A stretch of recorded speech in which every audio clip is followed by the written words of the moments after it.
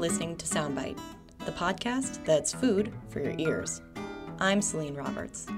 The maxim, you eat with your eyes first, is something Kelsey Kogel, a Pittsburgh-based food stylist, makes her living on. Today, we'll talk to her about the tips and tricks of her trade and debunk some myths about food styling.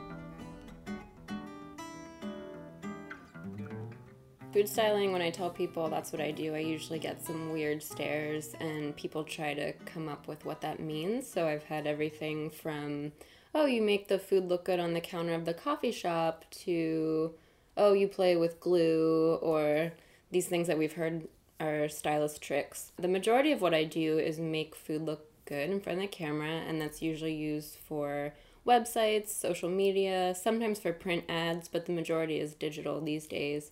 So I work in conjunction with photographers or videographers, and I make sure that the food looks appealing, because if you've shot a photo of food yourself, you know that what looks good in front of you doesn't always look good in a picture. So that's where I come in. Failed Instagram photo 101. Yeah. Get out your tweezers and some oil and some spritzes and you might have it. How did you start in this line of work? I had a food blog, and I ran into a photographer I knew, Adam Milliron, and I asked him for some feedback, and I wanted to learn more about editing and just wanted a photographer's critique, really, and so we decided to do a shoot together just for fun to see how each other worked, and it went really well. So then next thing you know, he pulled me onto a professional shoot, and it's kind of a fake it until you make it, which food styling is sort of a fake it until you make it profession, because there's no one right way to do things, and it's all problem solving. Sometimes you're trying to make an avocado stand up for a video and no one's done that before, or no one has any ideas. So it's a lot of problem solving. So he pulled me onto the shoot. I initially just worked with him occasionally. I would take off a day or two from the job that I had, and then eventually I was laid off from a small company, so I had a lot more time, and with more time came more opportunity, so I decided to dive in and go for it full time. It is my own business. It's as official as I need it to be. You know, I do taxes, I do bookkeeping, but I'm not incorporated or anything at this point. How long have you been food styling? Probably like 5 or 6 years, I guess. And I do it in conjunction with a few other things too. You know, I'll do prop styling, editorial, commercials, so it feels a little different depending on what I'm working on. I do some food writing and recipe development, so a lot of it is related, but different outlets. How do you go about finding shoots to style? Most of my work comes to me through photographers, so because there isn't a great understanding of food styling, I think it's easier for people to comprehend, I need photos, so I find a photographer. That's logical. And then the photographers will hire me because they'll say, this is beyond the scope of the people involved with this shoot, so we need someone to really focus on how the food is going to look on set. One thing I'm shifting a little bit in my business is I'd like to focus more on the idea of content creation and selling myself as a content creator. So with social media, there's so many chances for small businesses and big businesses to reach their audience. So I'm really inspired by the idea of working with smaller businesses on how to tell the story of their products, whether it be food or just something they're selling that's inedible. How do they tell that story to their audience, and what should those pictures look like? So I worked with a cookbook author, and I helped her translate her brand into the photos. What props should she get? What recipes should she pair together? What should the backdrops be? And that stuff is really fun for me. I love the creative planning side. So I would encourage any small businesses, if you think you need more photos, which in today's era I think you can't have enough, reach out and see if there's a project I can help you with, because odds are I can add a creative story to your brand. I did this informal poll on Facebook, which is not in any way scientific. But I've also been asking people that I've met around, you know, what they're most interested in as far as what you do. And one of the questions that they have is, what are the tools of the trade? I don't feel like there's a food styling kit that you can go out and buy at Lowe's. Through the internet, you kind of can. There's a few pioneering or enterprising food stylists that have put together kits that you can buy and they get money through affiliates. But it is really a collection of things because you'll be on a set and think like, oh, I could really use this and make a note and get it next time, or work with other food stylists or even photographers because they come in contact with so many different food stylists and they'll have a new idea for using something you never think about. For instance, more senior food stylists that I work with had this little silverware item, and it was her husband's from when he was a baby, and his family were German immigrants, so I assume this is a very German utilitarian little item, and it had a flat plane so that you could push your food onto your fork or spoon, so to help little kids who aren't as dexterous be able to eat their food properly. So she uses that in her food styling kit. Where you would get that today, I'm not sure. You could probably come across it at an antique shop, but those are the kind of things that make each kit really personalized and really unique. Can you walk us through yours? Yeah. Celine is looking at my Husky toolkit, which I did get the actual toolkit at Home Depot, so it's just something that's easy to carry, has lots of compartments that I jam full of stuff. There are chopsticks, there are skewers, metal skewers, which I just used recently to make those perfect grill marks on chicken and steak. There's a torch. There are tweezers of various shapes and sizes. There are little pipettes that I use for drizzling sauces. Most recently, I've used them a lot on burgers because you don't just chop a bun like you would and then squish it on. You gotta get them in the right crevices. A few knives. What are some of the weirder things? Anything stand out to you? There's some of these little makeup wedges, cosmetic wedges. Those come in handy for both blotting up different liquids or sometimes propping up a plate because in perspective it'll look wonky, so adjust it that way. Corn syrup. On a personal note, I hate corn syrup. I think it stands in the face of a lot of great food movements. As a stylist, it's a tremendous tool, so I'm conflicted sometimes, but I use that to make water droplets on drinks and they will continue to look fresh for months. So don't put that on your body because it doesn't move. Glycerin is kind of a funny one because this I got from the hair section because it's used in a lot of ethnic hair care, but it's also a laxative, I think, so you have to be careful. I feel like when I was asking for this at the pharmacy, they were announcing it over the loudspeaker, you know, one of those horrible moments where it just spirals. And they're like, it's for food styling, I swear. Funnels, spray oils. Lots of brushes. Vaseline. This is a weirder one that makes me look like a serial killer on Amazon because this is in my cart. They're sculpting tools, but altogether they look like little scalpels. They do look very medical. Yeah, all kinds of little edges and sharp points. And if I had to characterize this bag just from looking at it, I would say it's beauty meets Home Depot meets dentist's office. Yeah, with a meets little bit art of box. Crazy person in it. You know, the kind of person you don't want to be alone with in a dark corner. Yeah, just a little touch of that. Is there one tool that you consider your secret weapon? Like something you would never go to a shoot without?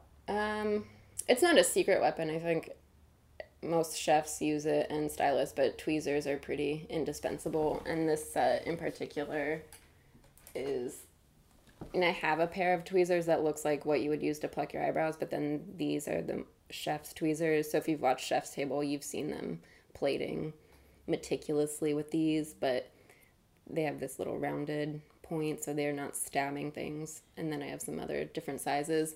A weirder thing on the tweezer note that I use is this this beading kit, because I'm a borderline hoarder and had this from some era when I thought I was going to be making jewelry or something. So it has various shaped pliers, tiny scissors. I think it actually had a set of tweezers in it, but that's pretty useful for, you know, sometimes I'll snip off a little piece of lettuce from a burger, or you never know. Like, you just need to snip off a little food here and there. I've worked with Adam Miller before, and I have to say that there is an uncanny resemblance between walking into the front room of your space and walking into his studio. Mm-hmm. In just that there are just so many things. Do you think that having a large volume of things to work with is an indispensable part of your job? It's pretty valuable, especially because Adam and I both work in editorial a lot. We work with Table Magazine, and editorial can have some rougher edges and things that are more storied and aged, whereas a lot of our commercial work is very clean, very modern, and you're in my home, so you see that's not necessarily my personal style, but it's a style I like to work in. So having those props available is really valuable. I did a shoot here in the apartment for Table's winter issue, and the photographer or the creative director would say, you know what we need is something little, you know, just like a little picture, and I'd be like, okay, hold on 1 second, and I could appear with the thing that they wanted. So it definitely comes in handy. It also makes it a constant struggle to minimize or fine-tune the collection, because you're looking at something like, if you want to be Marie Kondo about it, that's how you say her name, does this bring me joy? Maybe, but will I need this in a shoot? You know, like, I want her to come into my home and help me organize in a way that will still feed my professional career. So yes, there's a lot of stuff. It's valuable to have. I have to ask you about glue. Everybody wants to know. I know. About glue. So going back to how we started this, you asked me, what does a food stylist do? And when I tell people I'm a food stylist, they always reference the insider reveal of what it means to be a food stylist. And it's using glue for milk and cereal. And what are some of the others? The grill lines on hamburgers is usually one of them. And I have to tell you, I have yet to use glue. Not that I work on cereal shoots, so maybe this is just an industry shift or I don't have the right clients, but in my 5 or 6 years as a food stylist, I have yet to put Elmer's glue on food. I also think this is a partial shift from film to digital. Like, our process now is so much faster, and not that it's fast, but it's faster. So we're able to see things in real time and have them on a screen, and we can fuss over something far faster than they used to when they had to take a Polaroid and then run and get film developed. So whenever I work with a photographer who has spanned that change, I always hear about it. You know, we're so lucky these days, and I don't take it for granted. I guess I should try to find this show somewhere, because it baffles me. Yeah, it's like, how did everyone see the same? I don't know if it was like 2020 or 60 Minutes or something, but I mean, I remember learning these things, and my boyfriend told me his art teacher in high school taught them this, like, food is art, and here's how you make food art, and it's with glue and with grill marks, and you fake it. And a lot of what I do is still edible at the end of the day, and that's particularly beneficial when I'm working with the city's best restaurants, because I try to sample almost everything that we shoot, because it's really good food, and I'd hate to ruin it with like shellac or Elmer's. The food being edible at the end of the day comes back to the question of waste and wastefulness in your profession.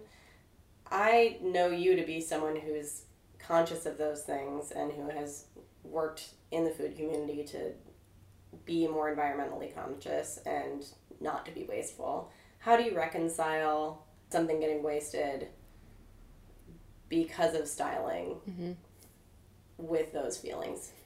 It's tough, and it's like I said, as the corn syrup example, a part of food styling will weigh on me heavily, and waste is one of those factors, because we compost. My boyfriend is an urban farmer.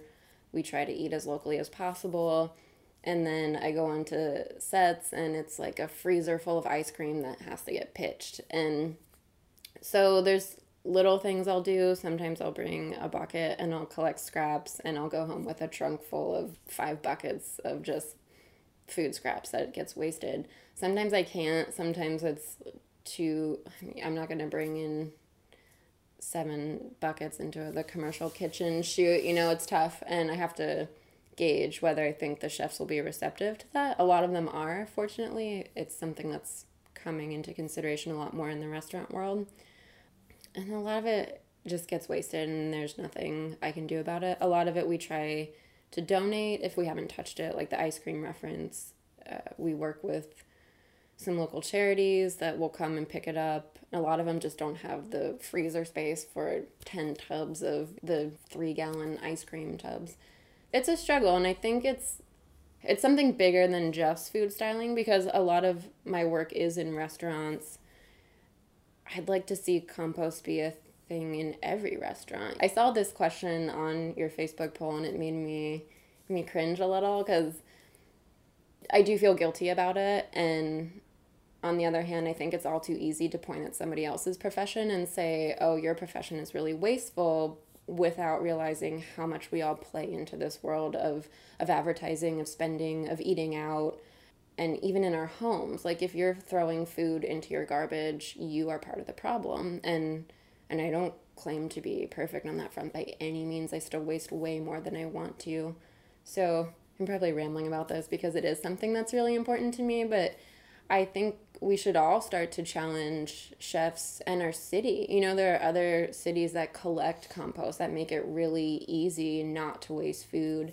And Pittsburgh isn't really one of them. And I would love to have my recycling and then my compost bucket out there for the city to come and do something amazing with.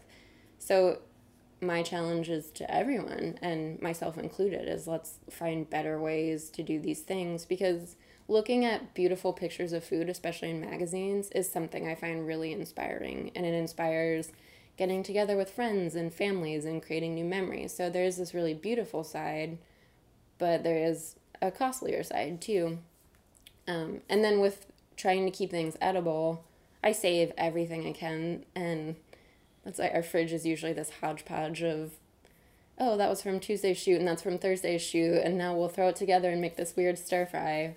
But I'm like a peasant on shoots. I'm gathering everything like into my little corner, kneeling down, like, please, Seth, don't throw it away. And trying to save some through that way, just eating it too. Seems like a serious benefit. It is a great benefit of this job. If you get the good clients, you get to eat really well, especially when they're excited about the food they're putting out, and then they definitely want you to try it. What's the part of your profession that you enjoy the most? I love the storytelling side of it. So I really like my work with Table Magazine because it is more about the story, and it's more about inspiring others to go home and create their own seafood boil to share. And we probably set people up for failure in a little bit because there are a lot of people working on these shoots, but at the core, I love that people can walk away with those ideas. And one of my stress reliefs is to get a good cup of coffee and go to the library and take advantage of their amazing magazine collection. So I love being on the other side of that and producing that kind of work. And, every day is different, and I really like that. It suits my personality and probably my attention span. No 2 days are alike, even working with the same client. They're very different.